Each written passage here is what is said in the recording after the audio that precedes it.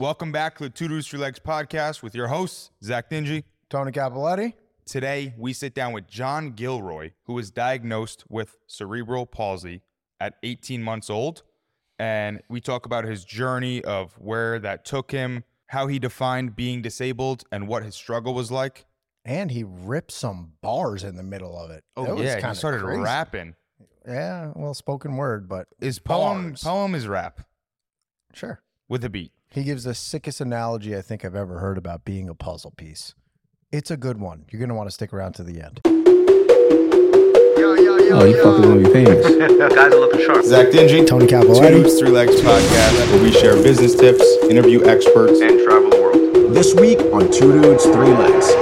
John Gilroy, my man. So, for those people who do not know, can you tell us what cerebral palsy actually means? Okay, so cerebral palsy, what it is, it's a neuromuscular disorder. It's congenital, which means you're born with it, right? So basically what that means, for me specifically, because there's a lot of different types of CP, mine is spastic diplegia, which is two sides. I would venture to say probably more triplegia, which is three limbs. So basically my type, my brain basically is constantly sending contraction signals to every single muscle in my body.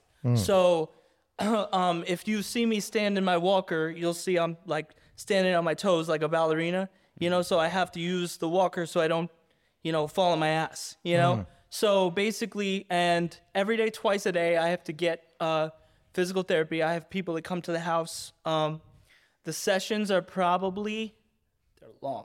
They're probably the session probably lasts like 2 to 3 hours per session. Twice a day? Twice a day. Yeah. Holy fuck. And that's a full body stretch, everything, everything that we go the full body. It makes it so I'm still able to walk, still able to move, because basically what happens is if I did not do that, the muscles would keep contracting and essentially they would lock.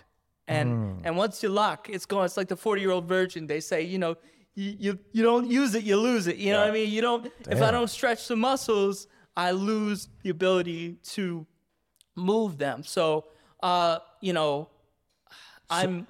ahead. I was gonna say, John. So how rare is CP? Before we get into like how you treat it. How rare? That's interesting. Honestly, I mean, I'm not a medical professional, so I can't tell you how rare it is.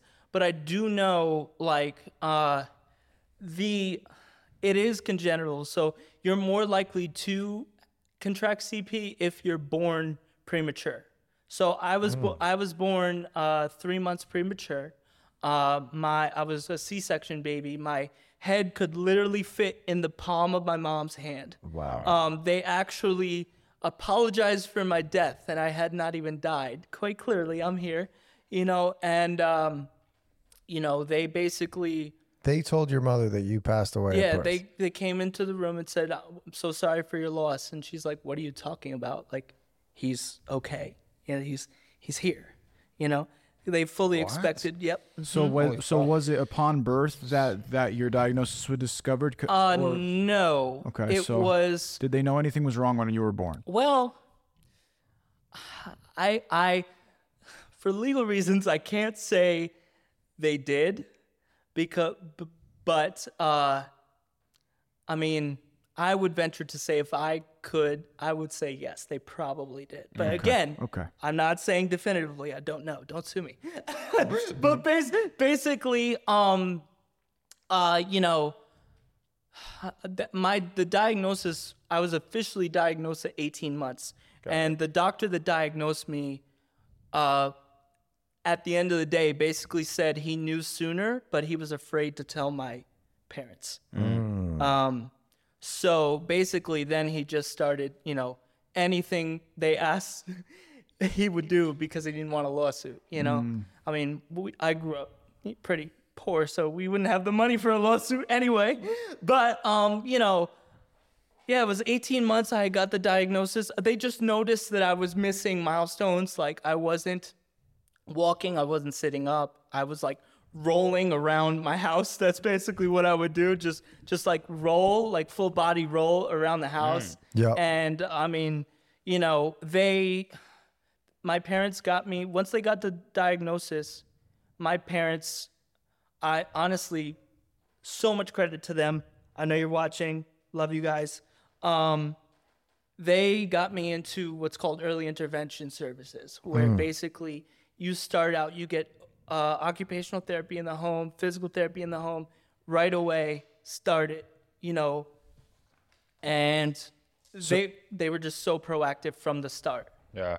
Now, it seems to me like you're very loose, so to speak. Like you really don't have major contractions like some people do. Yeah, well, if you see, so my upper body, mostly it's in my lower body. Mostly it's in my legs. You can kind of see it in my left hand. Like if I put my arms out, see how this one doesn't go out as far as this one? Yeah. And then see how like this one's kind of like, slower moving. Yeah. This one's more fluid. Yeah. This one's slower. See?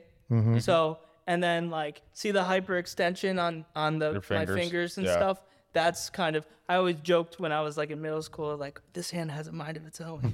Like it's gonna be like, but that's funny. That's kind of, you can see the difference, and I'm in a very lucky spot. So to where I can control that to an extent, because part of those stretches are like wrist stretches, like supination stretches. So supination's this way, pronation that way. Supination, like you're holding a bowl of soup. Pronation that way, So like I hate when I'm somewhere. This is why I love the fact that we're going towards cashless society, because I hate when you're ordering something. They're like, here, hold on, here's your change, and I have to like. They try and give it to me in my left hand, and I'm like, I can't do it. So now I have to reach both hands, and I look like, like I'm on the street, like, please give me change, sir, and then people have to sit there and wait behind me, like, and wait for me to try and organize this change, and I ended up just stuffing it in my pockets and like, and just trying to rush out and not be awkward, so. Yeah.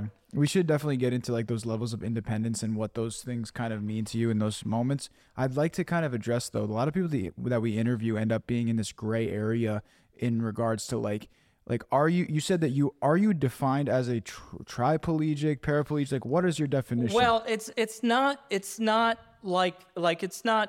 the sole diagnosis is not like quadriplegic, paraplegic, that type of thing. Okay. That in itself, that goes with, those are types of paralysis that can happen. What the diagnosis is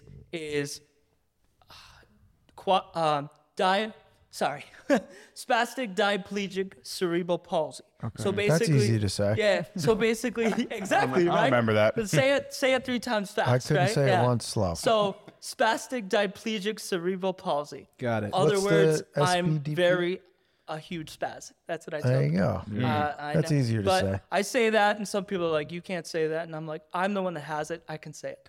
But basically, so that's the official diagnosis. That just basically means that the muscles in 2 of my limbs are very, very tense, and the tone is very, very high. And like I said, the brain signals are constantly firing. And which are the 2 limbs? Both legs? Both legs and my left arm. And there's different levels to this. Yes, obviously. I was born. They classified it as mild, because I mean, I defied a lot of odds. I mean, a lot of people that are born in my situation don't have the ability to speak. Have some limited, there was a kid. His name is Ryan. I haven't seen him in a long time, but he was born the same day as me under the exact same circumstances. Wow. Exact same. 3 months early. And his mother and my mother shared a room. Wow. And in the hospital room? Yes. That's insane. And not like the delivery room. They weren't like, let's deliver him together. So they shared a room. That's crazy. And so he got the same diagnosis, right? Ryan ended up being completely nonverbal, completely severely cognitively impaired, and now has to. He lives in a residential facility right now. So CP can be paired with autism? No. That has nothing to do with autism. It's just it's basically an independent living. So he has so much needs, like care needs. Yeah. And his family, I'm assuming now, I don't want to project anything. Yeah. But a lot of times, if someone has that level of care and the family is unable to provide that, then they enter into residential homes. But it is, Right. but it is true that there is a lot of co-occurring conditions with CP that could be autism. And the voice part kind of like it makes that big difference, right? So you're able to kind of like, obviously you're like brilliant, so you're less limited. Right? Let me clarify, because I don't want this to go down the wrong road here. That autism autism can occur with anything, literally anything. Autism in itself is it's a neurodivergent, disorder type thing. I'm sure you've heard that. It has no link with cerebral palsy, none of that. It stands alone on itself. Right. Someone who has CP can also be autistic. Someone who doesn't have CP. Right. But you said it came with his version came with cognitive deficiency. Yeah. You said. Well, I said cognitive impairment. Impairment. But that is typically, like I said, I defied it, because a lot of cases that is one of the things that comes with some forms of CP can happen. Gotcha. So that's just CP in itself, because cerebral palsy on its face is a developmental disability. It's caused by, I probably should have said this in the beginning, it's caused by a lack of oxygen to the frontal lobes of your brain at birth. At birth. Yes. And that's all it takes is Yes. at birth. Okay. At birth. They can, some of the milder forms of CP, you can sometimes, I know someone who had no clue they had CP until they were an adult. And then they realized, like, oh, I'm like, I have this like little limp and I'm having a trouble with that. And then they went to the doctor and they're like, oh, you have CP.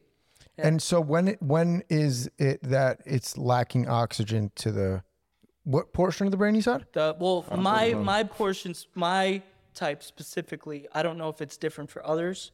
Let me just put that caveat out there. Yeah. But for my type specifically, in my experience with it, it was a lack of oxygen to the frontal lobes of your brain. And for what, an extended period of time? I just want to understand this.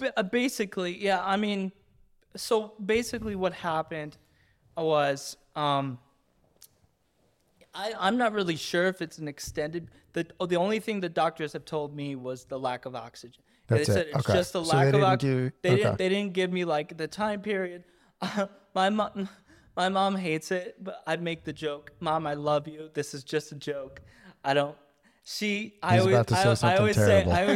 always say, "Mom, you just had to take a few more deep breaths." Oh man, that's rough. My boy's a savage. And she's like, "John, that's not how that works." And I'm Yo, like, that's funny as shit. No, Mom, I love you. That's just a joke, and you know it.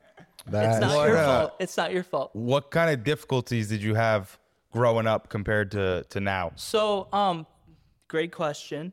So growing up, it was, so I have an older brother, Dean, who is non-disabled, and also, so watching him, he's 5 years older than me. Watching him, everyone wants to be like their older brother. If you're the little brother, you look up to your older brother. So I'm sure my parents were waiting for the day that I was going to ask, the question that would like break their hearts, So I remember I was like 4 years old, and this is why I credit my mom so much, and my dad. We'll get to that. But when I was 4 years old, I was playing with my Legos, and I asked my mom, "Mom, when am I going to be able to walk like Dean?" And my mother, to her credit, did not miss a beat. So I told you earlier that I walk with a walker, So my mother, without missing a beat, she said, "Well, you'll never be able to walk like Dean, but Dean will never be able to walk like you." So in that moment, at 4 years old, I was like, oh, okay, so this is my normal. That's his normal. Right. Everybody has Their own a normal, baseline normal in their life, and that's just what it is. Yep. Yeah. You know, and then as I got older, my father had a similar conversation with me. I was probably like 9 or 10. He sat me down and he said, listen, you're getting older. I want you to know we live in a world that people are going to project a lot of things onto you. They're going to, you know, say that you can't do X, Y, and Z. They're going to want you to basically like just shut up and not exist. You know what I mean? But so you're going to have to fight 10 times harder. That's rough. Your parents use that type of language? To do anything. Well, they were just being real with me. Yeah, you know, no, that's, I think. You're going to have to fight 10 times. And he told me. I appreciate that. He told I me, think like, that's important. is it fair? No, it's not fair. It's not fair at all. Should it be like that? Absolutely not. It should not be like that. But this is what you're going to be up against. So from a very early age, I've always just been like, you know, wanting to explain to people what this is. Like when I was 5 years old, we used to go to the Dutchess County Fair because I grew up on a farm in Pleasant Valley. So right down the road from West Road School. So Wait, what farm? on West Road, that big hill with they used to have the cornfields by the road. The barn? Like right across from that flower Yeah, shop. the big barn. Yeah, but I own across that. but across the road from that. Up the hill? Conklin Hill. Up that hill. Oh yeah. It's right across the street from your property. Yeah, that's Okay. a So, road. I got you. Yeah. So where the flowers are, you go up behind that. And yeah, okay. that's my grandparents' property. My grandparents Oh. lived there, and I grew up on the same property. Yeah, So- you know the flower barn right across the street from the sunflowers? Yeah. Yeah, I own that. Oh wow, small world. Yeah, it's crazy. So that place right across from there, that's where I grew up. That's Small world, bro. yeah, right. So So this is exactly why I wanted you to have on, John. So I just wanted to kind of express this and let you guys keep having a conversation. Like I would really think it is like important to, you know, dispel like whatever stigmas there are. That's why I asked my question, and maybe it sounded like, like I was uneducated on the subject, but we're definitely aligned in those understandings of like, this is important to share with people who, you know, maybe they're not expecting to hear this kind of information about things, like to hit those stigmas. there is a lot of misunderstanding. I'm impressed with the way your parents handled it. That's very cool. I mean, I can tell you from experience, a lot of the early physical therapists that I worked with, they all have said over the years that the way my parents handled it is very rare. I mean, I remember my parents told me that when they first got the diagnosis, they started going to like support groups and with other parents, right?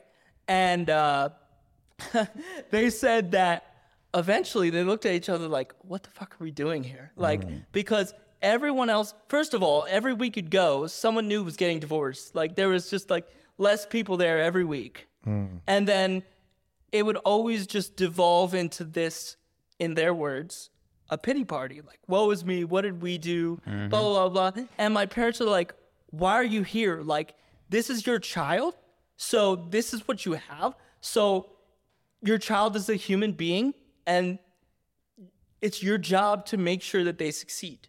Yeah. Like, it's not your job to sit here and, you know, essentially what it sounds like, hating the fact that you have a child with that. You know, this is your child, your own blood that you just gave birth to.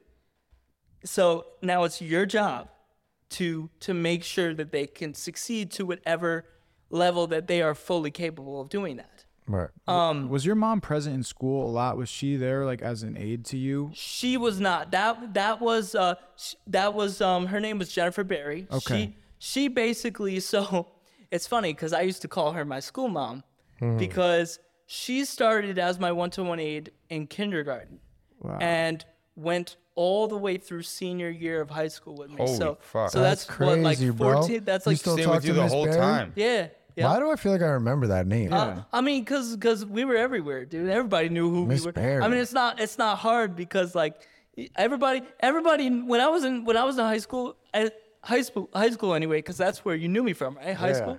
So when I was in high school, people either knew me as John Gilroy, John the kid in a wheelchair, or that kid in a wheelchair. Yeah. And that's so I had 4 different. But you always had a wheelchair in school? Didn't you have a Yes. walker too? Yeah, I had the walker. I would walk between periods. Yeah. Yeah. But basically, so Mrs. Barry was always with me, and we at that point we were like a married couple. Like we would just joke around, like fuck around all the time, you know, and she became like synonymous with, I see kids that I graduated with, and I swear they think like we're still like attached because they're like, yo, how's Miss Barry doing? I'm like, yo, like she's not. I don't have a 1-to-1 anymore. Like that stopped after high school. Like I would, but I know Pook wants to ask. Just ask him. Did you smash? Oh. I'm playing. That's fucked up. I did not because I am not heterosexual. It's okay though. No, we can go into that later. But so that's another thing that I had to deal with too. I feel like you were famous in school, dude. I mean, that's Everybody You know what I fucking think is the knew you. craziest thing of all the high schools he could have went to in the world? He went to Arlington with the longest walks between fucking classes, yes, bro. That's what kept me fucking fit, shape. dude. You kidding me? Yo, Are you for kidding real. me? That's PT right there. So I remember they wanted to put me in like adapted PE, right? So for me, it just wasn't for me because, I mean, no offense to anyone else there, but it was too easy for me, It was too easy for me, and I was not enjoying it. So was there ever a discrepancy that you experienced with your placements in schooling where you had a developmental advantage, obviously, over people who were, and also, like, what do they call it? Like, what kind of class is it? Like special ed, right? So it's interesting because luckily I was never put in special ed classes. Okay. Luckily. But that's, again, thanks to my parents. Because when I was going into preschool, meanwhile, I'm already like talking everybody's ears off, literally performing, like singing, doing whatever. Anytime there's a group around, I'm putting on some type of a show, cracking jokes, doing whatever.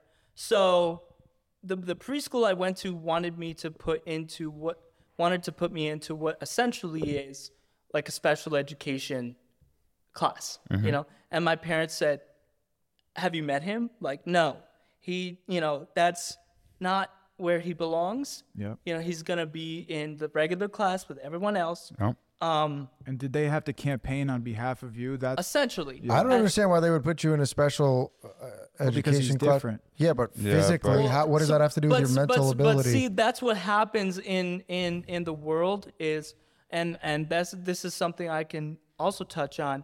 You do not know how many times, I'm a 30-year-old man. I just turned 30. And no matter how old I get, I always say that what comes with disability, and this is not something that is good. I would like it to change, and this is something we need to have a conversation about as a society. What comes with a disability is something of a perpetual childhood. People constantly view you as a child. I can be 30 years old, and they're always like, "Hi, honey. How are you?" And they talk so slow. Oh, shit. Like, so sometimes I'll mess with them. I'll be like, "I'm good." Like right back to Adam, Yo, that's funny. You gotta Or call them like- motherfuckers or- out. True, bro. Or like You gotta call them out. another example, and I'm assuming I can say whatever I want on this Anything. podcast. So I've had people in supermarkets. This is when I moved up to where my apartment is now, in Schenectady, right outside of Albany. I'm in the shopping. Breathing on the mic. I'm shopping, and some dude just pulls me aside and says, "Oh, yo, does your dick work?" In the supermarket, dude.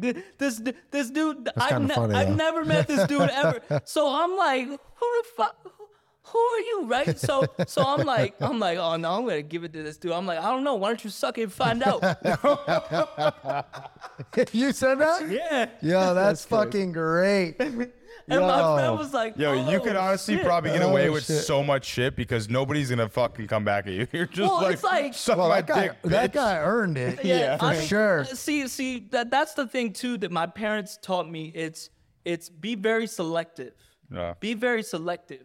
So people are going to say stupid things. Of course. There's a difference between saying stupid things and an ability and a moment to educate, and in a moment to be like, that was some dumb shit. Yeah, clap and back. I'm gonna call you out. What do Yeah, your yeah. parents do for work? So my dad, growing up, he was he basically jack of all trades. He did electrician work. He did the tile in the Poughkeepsie Galleria. He did a bunch of that. Holy shit. And then he did a lot of the electrician work at Vassar College when they were doing that. And then for 25 years after that, he did hardwood floor installation. So he was self-employed for. And then my mother, she's been both a guidance secretary and a principal secretary at Poughkeepsie High School for. I think she's in her.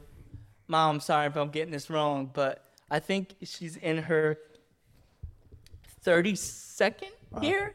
Zach, can you ask about the financial burden? Yeah. Fuck. I was just gonna ask one other question though. Fuck. Sorry. Oh, I was asking that because they gave you so many fucking good life lessons. I like mean, they're That's what I'm saying. That I honestly, I lucked out. Yeah, my I mean, that's parents, incredible. My parents are amazing. And listen, we can get into that later when we talk about like my message and stuff. But Yeah. it was my relationship with, especially my father, and we've had this conversation now that I'm older. My relationship with my father wasn't always great. You know, there was a time in my life where I hated that man. I couldn't even be in the same room why? Yeah. just right. because it was. So the way that I describe it to my dad was at the time. So I was like 16 at this time. So everybody's a little angsty when Yeah, I you're- think everybody hates you their know, dad at 16. but with me, I think it was I wanted, like, because I saw people with dads that talk to them, dads that, you know, how are you feeling, blah, blah, blah, blah, that type of thing. And my dad's not a talker, you know what I mean? He doesn't sit down and talk, you know? So I'll dive deeper into this later on probably, but that year I went through some things that I'll get into later. And I went into therapy, and through that therapy, I started to reframe the way I looked at things and realize, oh, wait a second. My dad does communicate with me. It's just in a way that I'm not looking for. My father was one of 11 kids. So Damn. he was number 7. So by the time they got to him, you know, it was like, Daycare. Figure it out. who the fuck are you? Go. Go. He told me today, driving here, he was like, I was the quiet kid. And a lot of people, they think the quiet kid is dumb. So they say whatever they want in front of the quiet kid. So if you just listen, that's how you learn. That's how I learned everything. So my dad, like, he was born in 1957, so they don't really teach you like, oh, let's talk about how you feel. No, Oh yeah, we that's talk not. about that all the time. That's not how that shit works. You know. Yeah, I don't feel like that's a father's job. So my dad communicated with me through action, through doing, through music, growing up, he would bring my brother and I on stage to perform with him, his band, and he would, like, all the ramps to get inside my house, my childhood home, he built. The thing I used to put my shoes on every day, he built with his bare hands. There you go. So looking back, I realized, like, oh shit, my dad is dope. Like, my dad's amazing.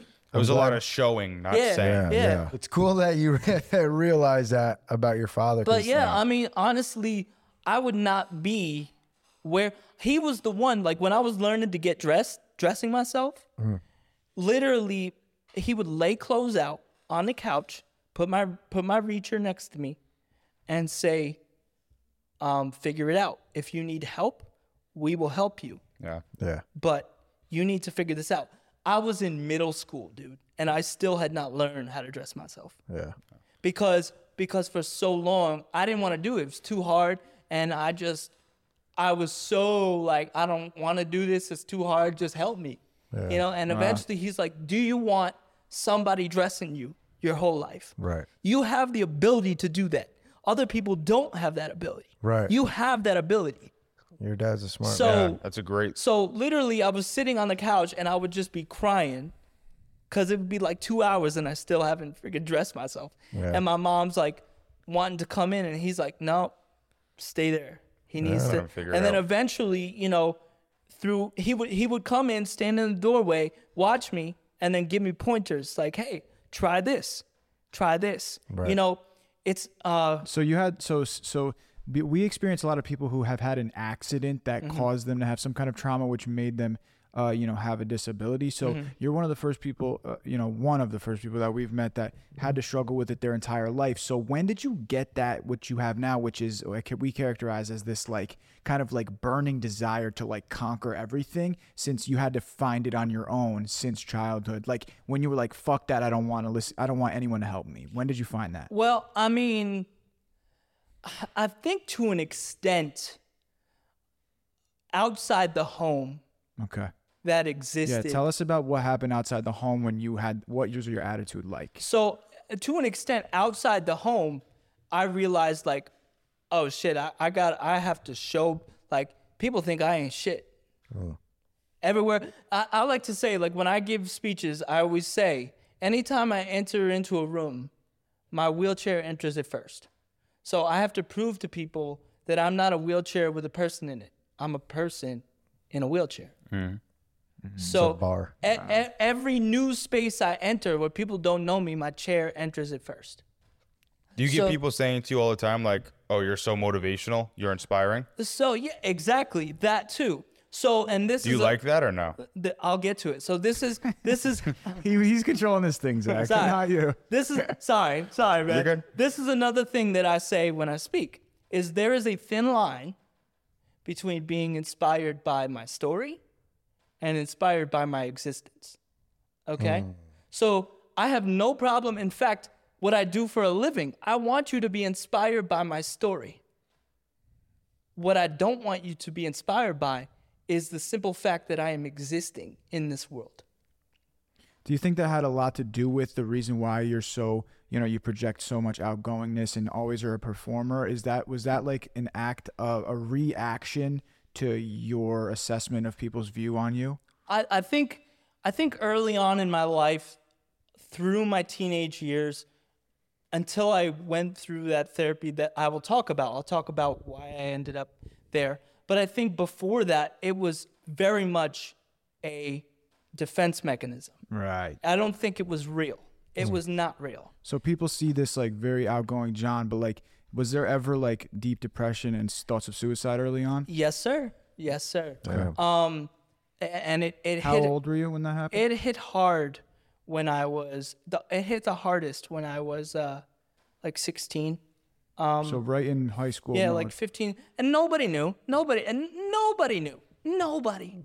But that's the thing is, and it's actually funny. I mentioned earlier that I came out like in 2014. So and at that time, what was I, 20 at that time? So I had been closeted for like 10 years at that point. So when you're carrying that along with the cerebral palsy, you learn how to mask really well. Yeah. Really well. So people don't, so you can hide, like you learn it. It's scary how well you learn it. Yeah. So What- it was. What did it feel like as far as what was like your biggest fear? So I can tell you, so when I was 15, 16, that was the year when the ideation started. It was, I will not name names because even in my book that I'm working on right now, I've changed their names. So, Okay. you know, But what? but basically I started experiencing like relentless bullying every day at lunch. In high school? Yes, by the same group of people. He had essentially infiltrated the group of my childhood friends. And that's what made it worse because none of them stopped it. And picked on you for being... Basically what he would do is essentially, like if I'm eating lunch, right? And I'm pulling up under the table in my chair, right? I'm at the end of the table, right? So he come maybe knock a little something off the table on my left side. So I had to bend over and try and pick it up with my left Knock something off of your things? Yep. Damn, or like when I would move my hand and stuff, he would be like, oh, just make fun of the way my left hand moved and things like that, And he turned your childhood friend group against you? Essentially. So what happened was, they knew who they are watching this. I will not name names, but they know who they are. I gotta know, dude. I'll tell you after, off air. Okay. But essentially, they didn't stop it. Yep. They thought it was hilarious. They would laugh along with it. And essentially, what started happening was, they showed up at my house sometimes. And tried, just kind of badgering me there too. Wait, was this when you came out the No, closet? no, This no. was before that. They were this was- bullying you just for being... This was 4 years before that when I was still in high school. I didn't come out. 16 years old. Damn, bro. Yeah. I wish you would have Yeah, talked what to me in the high school. fuck? I used to beat the fuck out of bullies. So then I never liked Fuck, bullies. dog. So then essentially the one person that stopped it, because one day I remember his name was Brett Wilson. Holy fuck, I used to work with him. Yeah. What's he doing now? Is he a So bum? I have to be Yeah, honest. he worked at Buffalo Wild Wings. He was 31 years old. No. That's not the same. That's not the same dude. No? No, because we were in high school together. We were the same age. So essentially, I passed this. I should have brought it with me. God damn. I passed this journal entry around that I had written. It's in my book. You'll see it when my book comes out. But it's I wrote, "Hey guys, I feel like no one here likes me anymore. I know it's not true, because in my head I was trying to like justify it and be like, there's no way this is happening. I know it's not true, but this is how I'm feeling." And I passed it around the table, right? Everybody read it, blah, blah, blah. Nobody reacted to it. People snickered, laughed, whatever. Brett was the only one. He then pulled me out into the hallway outside of, I think it was like cafeteria B, or, the old ass cafeteria. The one by the, By the senior lounge, Yep. He pulled me on. He's like, "Yo, what's going on?" And I'm like, "I don't want to go back in there, man. Like, I'm scared I'm going to hurt myself. Like, I don't want to hurt myself, but I'm scared, like, they won't stop." And it's... Yeah, Brett helped him, guys. What? Oh, Brett- yeah. I thought you Brett were wasn't telling the me guy. Brett was Yeah, the bad he guy. No, Brett he was there helped me. for him. Oh. He was the only one. He was the only one who helped me. And that's why I don't change his name. He knows he's the real one. Shouts that's out to awesome. Brett. Shouts out Brett. Yeah, for real. His sister's Paige? Yes. Yeah. So he was the He one. played soccer. Yeah. So he was the one that really got me. He started every day then. After that, we would go down to the social worker's office and eat lunch in there together and basically have sessions, social work sessions and all that stuff. So you attribute Brett to helping save your life? Essentially, yes. Big time. Him and my parents too, because my mom and dad, I would constantly, every day I would come home. I don't know how the hell I got any work done in high school and kept in 10th grade specifically, because I was just so out of it. But I would come home. I remember this like vividly, like it was yesterday. I would come home, I would scoop a bowl of Neapolitan ice cream, right? I would put some of that magic chocolate shell stuff on it. It would harden. I was like, oh yeah, this shit about to slap, right? Then you freaking stir it up so the little bits are all in the ice cream and shit. Yep. And then I would sit in this recliner chair in the corner of our living room, wrap myself up in a blanket, because when I was in that blanket, mentally in my brain, I was like, if I'm under this blanket, I can't hurt myself. So I would sit under that blanket for hours and just write poetry in my journal. Just write for hours and hours. Literally, and then my cat would come up. I put my rest of the journal on his back and just write. And then my dad, again, this is another example of how my dad communicated with me. Another was through humor. So he would grab my journal and be like, I'll give you $1 for every poem that I don't understand, right? So then he'd just start making it rain with like dollar bills and shit, you know what I mean? That's funny. But like they were really like, and I used to constantly tell my parents, hey, don't let me hurt myself. Don't let me do something stupid. I feel like I'm gonna, and they were like, John, we're not gonna let you hurt yourself. Number one, we'd hear you coming or trying to do anything anyway. You know, you're pretty loud, you know, so we hear you, you know, they tried to make me laugh at the same time, you know, so they were the ones that drove me to therapy appointments and all kinds of stuff. There's so much more to this story. What was your biggest help to get through that point of your life? Therapy, your parents, friends? It's a combination of all of that. But Sure. the therapist, Mr. Babb, Chris Babb, at the time, he was the school social worker that worked with me. And he played a huge role in my ability to realize that, yes, I was being bullied, and that's not right? But I had so much other shit. Like, I remember the first session. See, I went to social work school, too. He inspired me to. So I have my degree in social work. So like, they call me the brain ninja now. Like, that's Brain Ninja? The brain ninja. Oh, Brain Ninja. That's what my friends call me. That's funny. They're like, yo, he's going to pick you apart. And that's normally what happens. But basically. So let's talk about your creative pursuits that kind of also helped you get out of that dark place, right? Yeah. Let's talk about writing, journaling, music, whatever. Go ahead. Tell us. So that actually ties in perfectly with what I was about to say. So that first session with Babb, right? He takes a risk. And in social work, sometimes there's risks that you have to take. Like, do I ask this question? It's kind of like, and see the response that I get, right? So he took that risk. He got in front of me.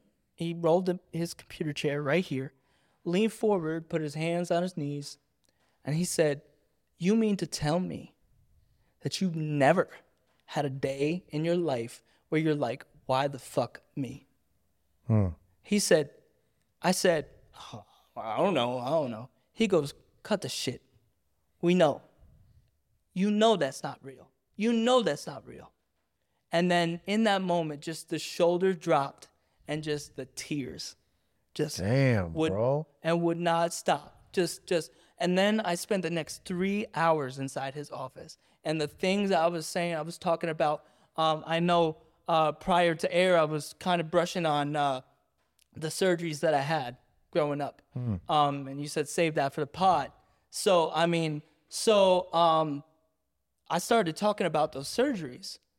And as it's coming out of my mouth, I'm like, oh shit, I've told these stories like 1,000,000 times before, but I realized the way that I was telling them, it wasn't in a authentic way. I feel like I was telling it in a way to as a defense mechanism to kind of help me laugh about the traumas that I went through at that time. When really I went through shit no 8-year-old should ever have to go through. Yeah. Like when you're because I had 2 major surgeries done at once, double hip osteotomy and double hamstring release. At 8 years old. At 8 years old. Okay. So, and this is something, and I want to say this publicly. This is for my mother, and she's probably going to hate this, but you need to hear this, Mom. Because to this day, she's told me verbatim that she still holds that that this is her fault for approving this surgery. It is not your fault. The doctors told you that this was going to help me. They told you that I would be back in school in like 3 weeks, not a year. They told you 3 weeks. So they lied to you. It's not your fault. So now that I've said that publicly to the camera, I want you to say, just don't hold on to that. So essentially what the surgeries were was hip osteotomies, because the muscles in my hips were so tight, they were pulling my hip out of the socket. So they had to break my hip and then pin it back in the socket. So, and then a year later I got the pins out. And then the hamstring releases is when they cut the muscle. And to be honest, that's the only part I know. Somehow they like reattach it so it's looser or some shit. I don't even know. But so I had both those procedures done at once. And essentially what happened after that was I was in so much pain that the muscle spasms would cause my body to arc up like this, right? So they had me on every painkiller under the sun, morphine, fentanyl patches, all at the same time. How old were you when you were on fentanyl patches? 8 years old. That's crazy. This is Westchester Medical Center before they had a children's hospital. They had no clue what to do with me. So Do you think those surgeries were to your overall detriment, or do you think they helped you? I think that in a twisted way, they helped me because I wouldn't be who I am if I hadn't gone through. Physically, that's another story. Wow. I really don't think. Wow. Damn. But I can say so I was on so many painkillers that I'm hallucinating at 8 years old. So some of the hallucinations they were pretty dope. Like one of them was one of them was like I got pizza delivered to my room by a Black Hawk helicopter or some shit. Damn. Like that was pretty dope. But the scariest one, and this is the one that I always say, there is no childhood after this. There is no childhood. And honestly, one of the worst ones, I was 8 years old, and you know when a TV goes like static? Yep. So it was like that, right?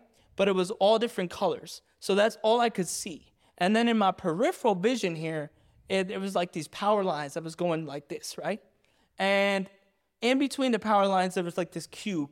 It was going back and forth, right? And each time it came towards me, it got smaller and smaller and smaller. So in my 8-year-old brain, I'm like, oh shit, this is gonna disappear and I'm gonna die. Oh shit. Like this is it. This is it. It's a wrap. You thought you were done. Why were you hallucinating? Because of the medicine? Because of the morphine and the fentanyl patches, all that stuff. So I'm flailing, crying, because all I can see is that. I can hear everything that's going on around me, but all I can see is what I just described to you. So my parents had to physically restrain me. I can't remember which one had to hold my arms down and which one had to hold my legs down, but they were straddling me on top of that hospital bed to keep me from harming myself because I was just so out of it. Yeah. You know, so coming out of that, there's no childhood. So I started that because, that story, because that was one of the things that I told Bab in that first session where I told those stories. And in past times when I was recounting it, I was like, yeah, man, I was tripping on painkillers at 8 years old. Like, you know what I mean? Like, I think it was like a defense mechanism. So you never really had to feel it. Not really realizing like, oh shit, That like, was real. That's fucked like up. Yeah. you lost your child. Like I said, there's no childhood after So he that. was the first person to really get through to you and help you to truly appreciate the experience you had at 8 years old. Yeah, I never, and even just my experience with cerebral palsy and just like understanding like, He made it real for you. yeah, like understanding like, oh, like, yeah, like I do have those days, but And so this was a pinnacle moment for you and a turning point for you. absolutely. And how did that change you immediately? It changed me. Well, I wish it was immediately, but it took, about a year of intensive therapy. But essentially, I had some therapy outside of school too, once a week. And so it was just very intensive therapy for like probably a year and a half, 2 years. And just constant work on my end of And then that's Bryce. To go back to your initial question, because I'm sure when you booked me, you knew that I could talk forever and ever. But going back to your initial question about how my creative process links with all that. In that first session, Bab challenged me because he saw that I had a journal, and he said, I want you to write a poem about what you're feeling right now, So that's what really started me on writing every single day, because I realized I'm writing these poems and it's just like flowing out. And I'm realizing that as I'm writing these poems, some of them are sad, yes, some of them are dark, but I'm realizing when I'm writing them, I'm trying to still find the light at the end of the tunnel, to try and like remind myself like, oh, it's gonna get better. Like, it's gonna get better. You're gonna be okay. Like, and so the book. Do you remember any of your darkest poems off the top? Can you recite one? Off the top, maybe a short one? From my journals, unfortunately, they're so old, I cannot recite them off the. I can recite one of my spoken word poems that I wrote about that. We might have to move this mic back because I get a little crazy. But because I do spoken word poetry as well. That's what's that?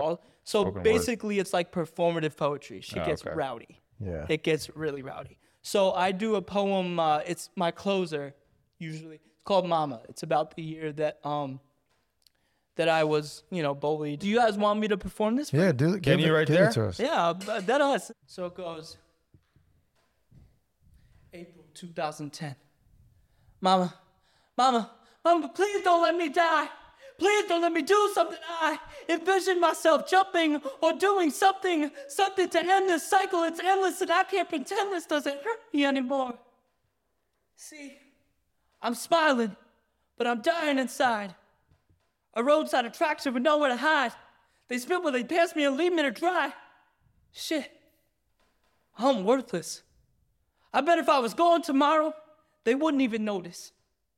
'Cause I'm just good for a punchline. Good for a laugh when they stand in the lunch line. They go home and post some more shit about me online. Facebook is perfect because they know I'm never online. Just breathe. But tell me, how am I supposed to feel when I have no friends? How am I supposed to feel when it feels like everyone would rather laugh at me than love me? I dare any one of these motherfuckers to spend one day in my shoes and see if they like it. See if they don't go home and think about never coming back again. Let's breathe. But let's fast forward. Because it's 2023 and I'm still here. I came back. I came back because I learned that life is the best clapback. So dear, no, I'm not even gonna say your name. I hope you feel real dumb right now. Because look who I became. That's Mama. Bars. That one fucking Bars. Holy My shit. boy's a rapper. That boy Nem over here. He's There's a lot rapper. of rap influence there. Who's your top three? favorite Yeah. rappers? Oh boy. So basically, my biggest musical influences, like early on, I grew up on a lot of like rock and roll and heavy metal, believe it or not. I think that that's also what kind of helped me like have this like fuck the world, like fuck all these motherfuckers. I'm gonna like, you know what I mean? Like I was in third grade fucking blasting like Pantera and fucking Metallica. Damn. Like real aggressive. Throwbacks. My top artists, really, if we really want to get down to like influences in life, I'm gonna first start off by being super corny and saying my dad, because watching him perform growing up really like taught me, like he taught me how, Bryce, I got a whole home studio in my house. Yeah. And my dad was the one that taught me how to do that. So, my father, first and foremost, was like my first influence. Now, after that, a lot of the things that I grew up on, like I said, was metal. So I would say it was always like Ozzy Osbourne, Metallica, even I went through a Kiss phase where I love Kiss. Now I look back on that, I'm like, what the hell were you doing, boy? Kiss has some classics. but, Don't hate on Oh wait, Kiss. does anyone ever tell you that you have kind of like an accent, like a black accent? Yes, because so this is Yeah, You wait have- a you second. have He a just black said black accent. So- Yeah, so- I love that. Oh, you do. So this is funny because when I went to college, right?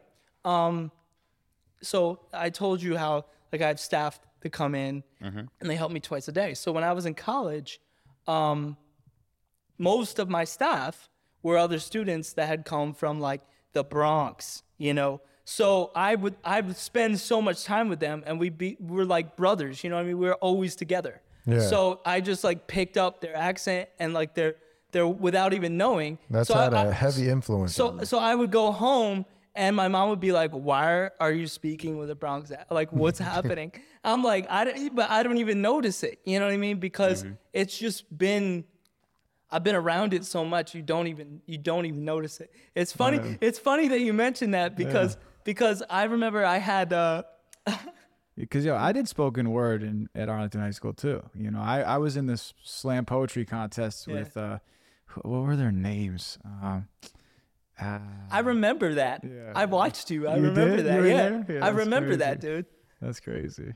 I just like crossed over because I always would write bars. I wrote raps, you know, and performed raps a lot in high school. Mobby's a real rapper. Oh, I remember because when I first started making beats, this is gonna be mad throwback. Okay. But when I first started making beats in like 2010, one of my friends, Landon Morris, Oh yeah, we grew up with. Landon, yeah. was like, oh, I got you know couple of my friends over here, you know.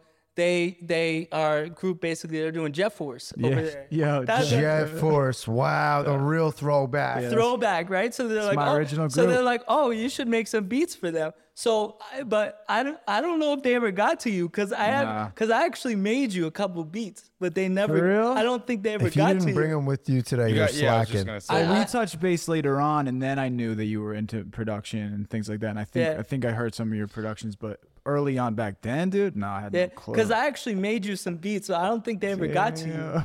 But yeah, I don't even know if I still have them. I'm gonna have to search my. Bro, you better find those beats. Hold on, John. Did you pull up to the rap battle at McDonald's parking lot or not? I- Were you I there? did not, no. Okay. With me and Xavier, where we Oh, first. I remember Xavier. Xavier was the man, dude. Yo, he was awarded best rapper in the yearbook. Yeah, I was pissed. That 'cause was I an wanted- award at Arlington. Yeah, on was the best rapper. superlatives. Yeah, I wanted to win that shit, but I didn't because I was corny.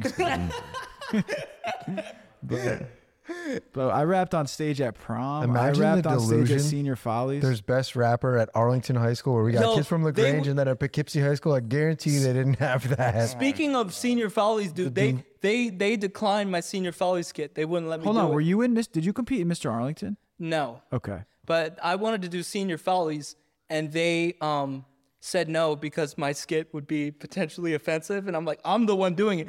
I wanted to do competitive sitting. Yo, Tony loves I'm that. dead. Tony, tell him about your Mr. Arlington performance. Yeah, you did some crazy shit. Oh didn't you? yeah, we had like a ninja fight. We were doing backflips and all sorts of shit. There's no way to really tell you. Actually, Cody Farrier played fucking piano. He was playing "Unfaithful" by Rihanna, which is a sick song to play on the piano. And then we had a ninja fight with like. Do you have the clip? backflips. Isn't it on YouTube? Put the clip. Yeah, it's on. Yeah, we gotta put the clip in. Yeah, it's on. Describe I it. think it's on Facebook. Yeah, I've seen it. And we just have a ninja fight too. Everybody was kung fu fighting, and Nice. Tony's actually somehow a we music fucking savant. lost. Music is like embedded in Tony's brain. He hits perfect pitch. He's like brilliant with can't it, really and he can sing. play You're like, piano. you're like Shawn Mendes. Shawn Mendes has perfect pitch, supposedly. Yeah, Well, I don't know but I about can't like really that. sing that well. But I always know a tune. Tell him about when we go on vacations. What? When they count us out? no. Josie's on a vacation. Yeah. Pull up the clip.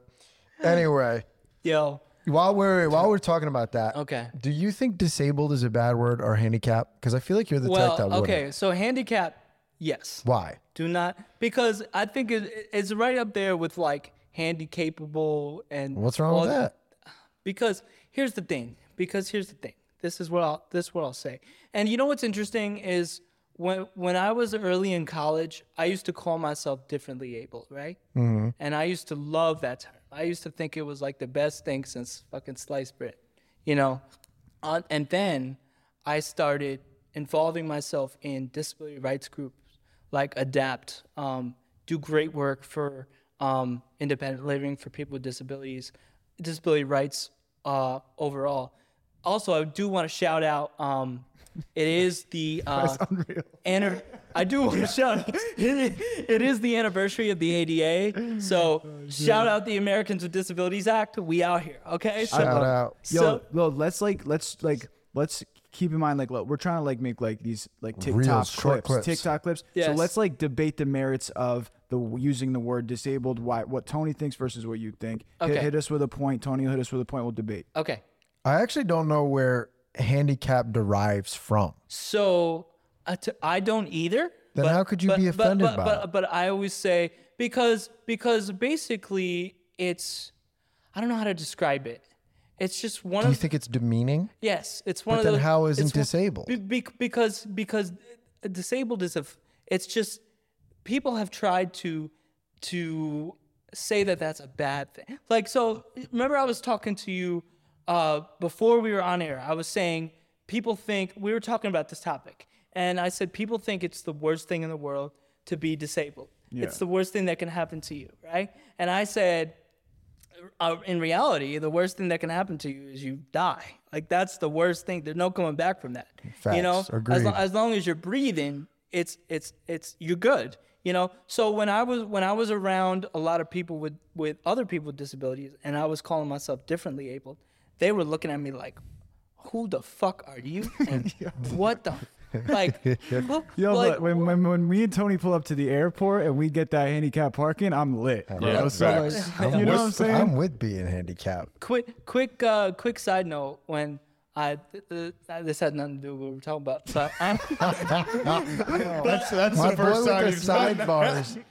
Because definitely, listen, we're definitely gonna get into, and we've already kind of addressed it, but not specifically. Like, you got John, you and Tony actually share like a big kind of like mindset thing, which is gratitude and like being able to like, you know, help others. But I don't want to get bogged down by and that. I think I mean, it's interesting because Tony, you know, you as an amputee, you have your own disability, you know, Right. So Right. it's very interesting to see two people with disabilities that also have two very different lived experiences with a disability, because it's two different types. Right. You know, so I also think that Well, Tony can hide it, you know. Like, Tony's at the point where he can hide it. there is that too. Yeah. But Yeah, but that's true. and that's another conversation that they have within the disability community, where sometimes it's a terrible thing, but sometimes people are like, oh, you're not really disabled, like it's a whole it's bullshit. It's fucking bullshit Or is what it we've is. addressed like an invisible. Yeah, that's real. There is Yes. invisible disability, but what Which a lot actually pains people sometimes, and they need to get surgery, and the doctors are like, "No, you're not this. Yes. You're not. You don't have a problem." Or What is that- or if they need- CRPS. Or if they need accommodations, like in college or school, and then officers are like, nah, fuck you, you're not disabled. You know what I mean? Like, but you are. So that's the thing too, where it's like, understanding the terminology, understanding like why it's offensive. So why it's offensive? Why things like handicapped? I always say handicap isn't for disability. That's a golf term. That's a golf term. Okay. You know what I mean? That's a golf term. That's what I always say. So I always say I am disabled because that's not a bad thing. It's okay to say. It's like, that's what it is. I have a disability. I can say I'm disabled or I'm a person with a disability. Either one of those, fine, great. You know what I mean? Because the verbiage behind that is taking away the fear of it.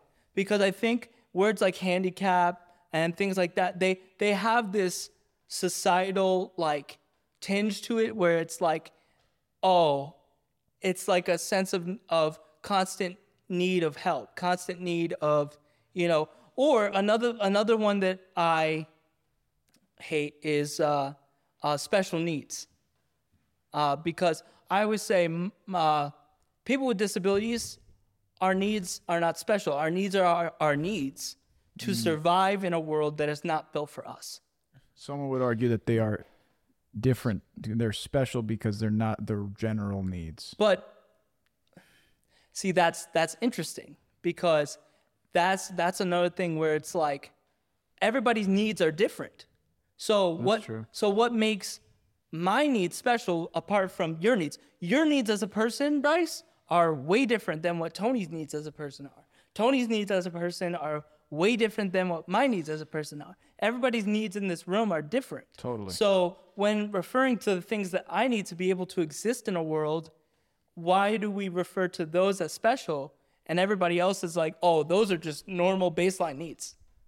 Yeah, I feel that. You know? I think an interesting topic that we could hit, if you guys are into it, is like the accessibility, maybe like with the iPhone, or like what are the problems with accessibility? Because we've interviewed a lot. The first thing that comes to my mind is Dana Jones, because she literally created an app called Accessador. Yeah. Sick episode. Which is like catering to college, the needs of people who have more needs in college, right? Yes. Daughters. Do you know Dana? Yes, yeah. Okay.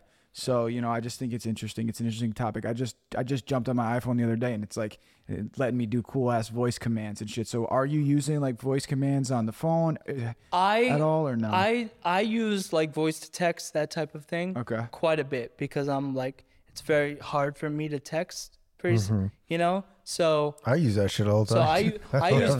I use voice to text all the time. Yeah. What's another thing? What about when you're writing? When you're doing your writing, like spoken word and shit, are you doing voice to text? Yes. That's actually crazy because it's so much harder to maintain like a stream of thought, like lyrically or in that flow. You know what's crazy is it actually helps me because I feel like I'm performing the poem as I'm writing it. So I can kind of like hear so when I'm writing, right? I write like if you listen to that poem that I performed for you, there's things in there that I'm sure you could. They're called reaction lines. When you say it, 95% of the time, if the audience has a pulse, you're gonna get some sort of reaction. Yeah. So as I'm writing and using my voice to do that, I can kind of hear like, oh shit, I'm getting somewhere here. Yeah. Like this is something, and I can kind of perform it and feel as I'm going like, oh, this is how it's going to flow. If it doesn't flow like that, then. So that's something that, in terms of accessibility, that's something I use a lot with the watch. The reason why I got the watch is because it has the fall detect. And, That's an Apple Watch? Yeah. So that's your watch don't do that. So that's Bitch. So that's a big thing for me. These guys have a debate about what's better, the Rolex or the Apple Watch. Tony's Apple Watch all day, bro. Fall detect. I'm out there with you. I got the life alert on my bitch. Yeah, exactly. It's funny because I ended up buying the Apple Watch because my mother, because I live alone, she's like, you need to get a life alert. Like, you need to get a life. You do live alone. Yeah. She's like, you need to get a life alert. And I'm like, Mom, no fucking way I'm getting a life alert. Can we talk about that? Yeah, I want to talk about your transition of leaving home and how that was different from many other people. And it must have been a lot scarier because, obviously you need a lot of assistance. So I fucking run us cried through my that. eyes out. How old were you when you moved out of the house? So I first moved out when I went to college. Right. So is that where you want to Let's do that. Yeah, fuck it. Okay. Go from there. So when I first moved to college, yep. I remember I went to UAlbany. So when you're driving, you can see one of the towers from the road, right? So right as we see the tower, I start fucking flipping out, crying my eyeballs out, I can't do this. Right? Yeah. So I'm flipping the fuck out, telling them I'm turning around, blah, blah, blah. We get there. I'm all moved into my room, and they, thank you to UAlbany, they really went above and beyond to really make my room accessible to my needs. Yep. So I'm in there.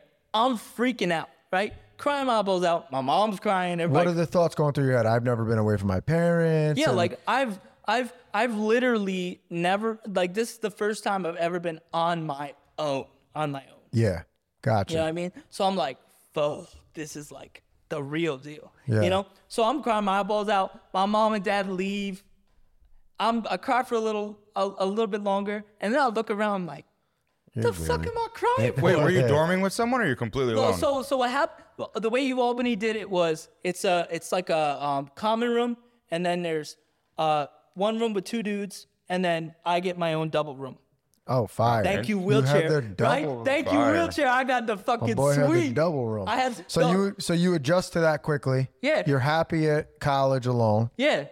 'Cause you got good friend group up yeah, there. a good friend group. And like literally after they leave, I'm looking around like, the fuck am I crying for, dude? I'm on my own. Nobody can tell me shit. Get the fuck out of here. You know what I Right. mean? Were Like, you ever doing drugs at college? no, I never did that. Weed, coke, alcohol? I never did that. I'm such a nerd. I had my first drink in college, my junior year of college. There's nothing wrong with that. Because- I think Just that's asking. actually the legal drinking Yeah, age. So. I had my first drink. I think my 21st birthday.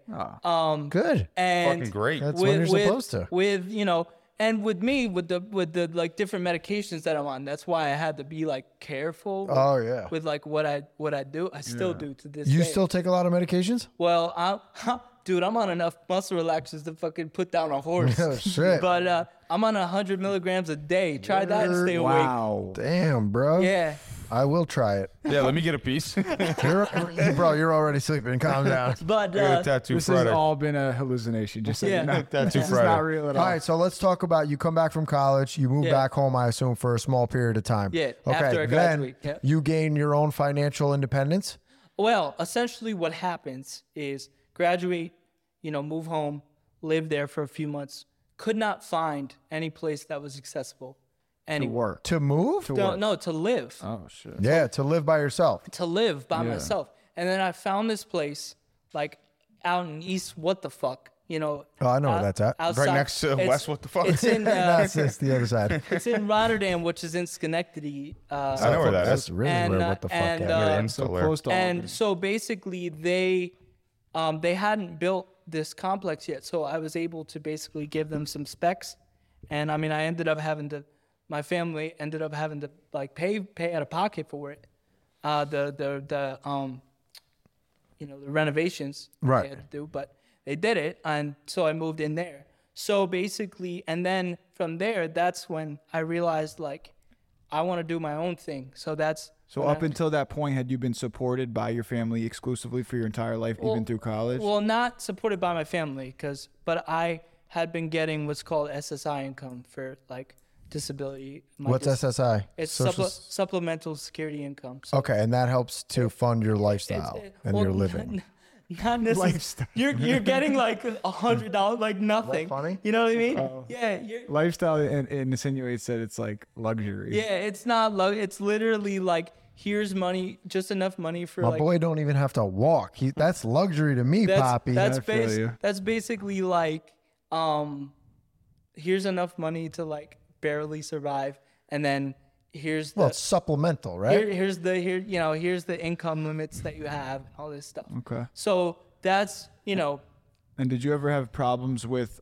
You said your chair was like mad expensive. You were telling JJ before this about how how lit your chair is. It stands up. It's Yeah. crazy. So was that privately funded or was that funded? So that I got this my senior year of high school. So I've had it for like 11 years now. Okay. I got denied 5 times by my private insurance at the time. I ended up having to fundraise because back then you could do like partial approvals. They don't do that anymore. So How much did you fundraise? over 10 grand. Damn. That's Good and that's shit. How did you early. do that? We threw a giant paint party, like a glow paint party. Oh, that's dope. Had two of my friends, actually Landon Morris and then his cousin also Prada. Their mothers helped. Pam and Trish? Yeah, their mothers helped organize that along with my parents at Truman's nightclub. That Yo, I knew you were just gonna say yeah, Truman's. remember Truman's? Yeah, that's that's what a Truman's I don't every remember fucking Truman's. weekend. that's a throwback. Every 3 weekends when they have it. So we had a fucking glow paint party. I probably was there. Dude, I'll never forget. And then someone at my glow paint party that's fundraising for me is like, "What are you doing here? Aren't you supposed to be in bed?" Like insinuating because I'm in a wheelchair, I'm not supposed to be in a party. And so I felt like saying, "Be like, no, bro, I'm here. Oh, by the way, thanks for the funds, the fundraise, by the way." Motherfucker. Right. But yeah, so So there's- I don't I don't mean to cut everything off, but let's get into like how you make money now. And Yeah, your that's what I public was trying to speaking. get No, at. Is when did you gain your financial independence? And Basically, so you want me to ask like about what I do now? Yeah, how do you make your money How now? do you What have you make your been doing money? the When last did you couple gain your years? financial independence and begin living on your own? Well, I began with on my own in October 2016. Nice. And I'll be honest, it took a while. Like I still have income limits because I have home care needs that I need. So those still have to be met. Like right now, I'm working on saving up to start an LLC, so that I can actually branch out and gain that real full independence. You know what I mean? Yeah, got you. I When mean, you say you have income limits, if you go over a certain number, you don't get special government programs. I lose my home health care, things like that, and it's a lot of money. How do you feel about that? It's kind Yeah, of I was just backwards, gonna right? say. It's it's messed up because like the price for me, I would venture to say, is probably over $100,000 a year in home care needs. Wow. So Holy fuck. so like And wait, and how much does it cost now? It's free? so it's funded through Medicaid, yes. Wow. So- $0 to $100,000. And that if you make a incentivizes certain you year. essentially to not work. Not work. Not even that. It's well, I would say that this is what I say to people when we talk about the work situation and people with disabilities is we want to work. But often we're given either you work and you lose your ability to live functionally. Right. That's what I'm Or- saying. It or- incentivizes you not to work. Exactly. It incentivizes you to, but I don't want to do that. You know what I mean? I want to fucking be doing my thing. So Right. I finally, like I said, I've been saving up to start the LLC so I can be like, get out from under the neck of, this. So what are you doing to make money? Speaking engagements? Yep. So I do speaking. Right now it's, virtual, mostly post-COVID because of, my situation. I have to Fucking be COVID. extra careful, What's the most you ever made in one speaking engagement? One speaking engagement. Well, do you want like one day? Because I've done multiple engagements in a day. Yeah. So, let's see. I had one. Wait, hold on. I had one where I made like $4,000 in one keynote. Wow. Damn. That was one. That was. Damn, Yeah. we're sending this right to the IRS, bro. Yeah. But done. see what happens with that is then you have to use that money and you can spend it on things that you need. So a lot of times what I would do to spend it down and be within that income limit is buy like parts for my wheelchair, things that I would need that would break. You know what I mean? Because this chair's not cheap to keep together. How much is that chair? That chair is a business expense. Yeah, so MSRP for this chair, it's $42,700. And that was 11 years ago. So, Damn. so yeah. Damn, that's a new Kia. Yeah. New Kia, cuz. It's pretty intense. That's a lot of money, bro. Yeah. But I'm very passionate about what I do. I look at it, like I said, I went to school for social work. So I really look at it as like just a giant social work session. You know what I mean? And this is it's funny. Bryce, you're gonna hate me. But this is really what I wanted to like get down to is like what I do and why I do it. Let's talk Let's hear about it. it. You know what I mean? This is really the brass tacks, what I wanted to talk about. Let's get down to the brass tacks. What I do it for. So basically, like I said, what I look at my job as is like a giant social work session. So my goal in what I do is it's gonna sound very rudimentary, but it's to make sure that every room I enter, even if it's like thousands of people that I'm talking to, that everyone in that room feels like it's just me and them, like one-on-one talking to each other. I want everyone in that room to feel like they matter in that moment, because they do. I mean, the one thing I've learned throughout my work is just how much people of all ages, I'm talking K through 12, high school, college, don't hear that they matter these days. I've had middle school kids break down after 45 minutes of speaking to them. I mean, like, that was the first time anyone ever told me that I mattered. And I think, don't you think that is so like rudimentary? Yeah, that's a pretty basic to thing like that everyone human should to feel. like human existence, to just feel that you matter, right? Yeah. So like So you think there's a large lack of that in the world today? I think so, and I think that there's a lot of factors that play into that. I think social media is a big one too, because I mean, you can create narratives on social media that aren't true, and it can have an impact on people's mental health. Like I had the luxury, you heard in the poem, where I found out that kids were posting shit about me on my Facebook. But back then, I had to log on the computer to go in my Facebook, and I never did it. These days, kids got it right in their pocket, and it's everywhere, so they can't escape it. So, like, it's just constant mental anguish that these kids are dealing with, especially with COVID. When that happened, and then they're stuck in a house, they're stuck away from people, so they don't have human interaction as much anymore. So it's like there's such a deficit of human connection in society these days, especially after 2020. Excuse me. Because of COVID. Yeah. Yeah. But so what I try and do in my work is take that 45 minutes to an hour and have everyone in that room feel seen, heard, validated, and understand that their story matters, and that their story is their strength. Now, how do you do that over Zoom? Because that's pretty difficult. That is difficult. Yeah. I can tell you that it's a different experience, but I haven't had any negative, reactions to it. What type of feedback do you typically get? I have letters, tons of letters that kids have written me, because I have like email, a specific email that they'll send them to like my booking email, my business email, because teachers will hand it out. Some teachers have them handwrite notes and they'll send it to me. I have, and the things that these kids tell me, even college age, after 45 minutes, it's like blows your mind, and you realize you just have to give kids the chance.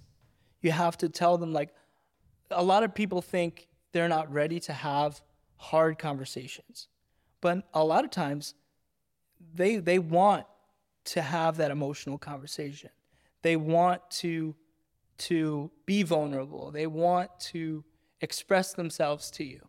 But so many adults, like I was telling JJ before this, so many schools will be like, oh, no, we can't say that. That's too much for them. When, even middle schoolers, the top thing that I get told is, thank you for treating us like we are human. Thank you for speaking to us like we have emotion. Because we do. Of course. Everybody does. And you have to teach people that it's okay to feel emotion. I always say, like, it's okay to look in the rearview mirror, but don't look too long, you get in an accident. So, like, it's okay to, feel things. That is a bar. Feel things and reflect on things, and, but don't live there, Right. Yep. But I do one thing I also wanted to make sure that I say while I'm here, and this is one of the most important things that I say in all my speeches to people of all ages, is if I'm assuming everyone in this room has put a puzzle together, correct? Yeah. Been a while. So if a piece is missing from that puzzle, can you complete it? No. No. So every single person in this room right now, we all have our own shape, our own size, right? Yeah. And all the colors on top, those are all aspects of our identities, right? So if our shape was different, would we fit into the puzzle? No. If our size was different, would we fit into the puzzle? No. If any of the colors on top, our identities, were different, we'd fit into the puzzle, but the picture would be messed up, right? So here's the kicker, is if your piece was not here physically, what would be there? A hole, right? A hole that can never be replaced by anyone but you. That is your value as a person. That without you, there's a hole that can't be filled by anyone else. So every identity you have, no matter how much people want to knock you down for it, tell you you're lesser than, that's an asset. That's part of what makes you valuable. That's part of what you bring to this world that no one else can bring. And, through the therapeutic process, I had to teach myself that every day you have to wake up and say, I matter, and my story matters, and my existence matters. Because we live in a world that won't do that for us, unfortunately. That's powerful as fuck. That puzzle shit is crazy. It's a fucking incredible analogy. I wanted to make sure that I say that. Yeah. That covers the last question. Yeah, I that's had. an incredible analogy. I think we ended there. Typically, I ask everybody at the end of the day, what's your message? But that was definitely yours. I think we nailed that, right? Yeah. I think we nailed it. Yeah. That was a great analogy.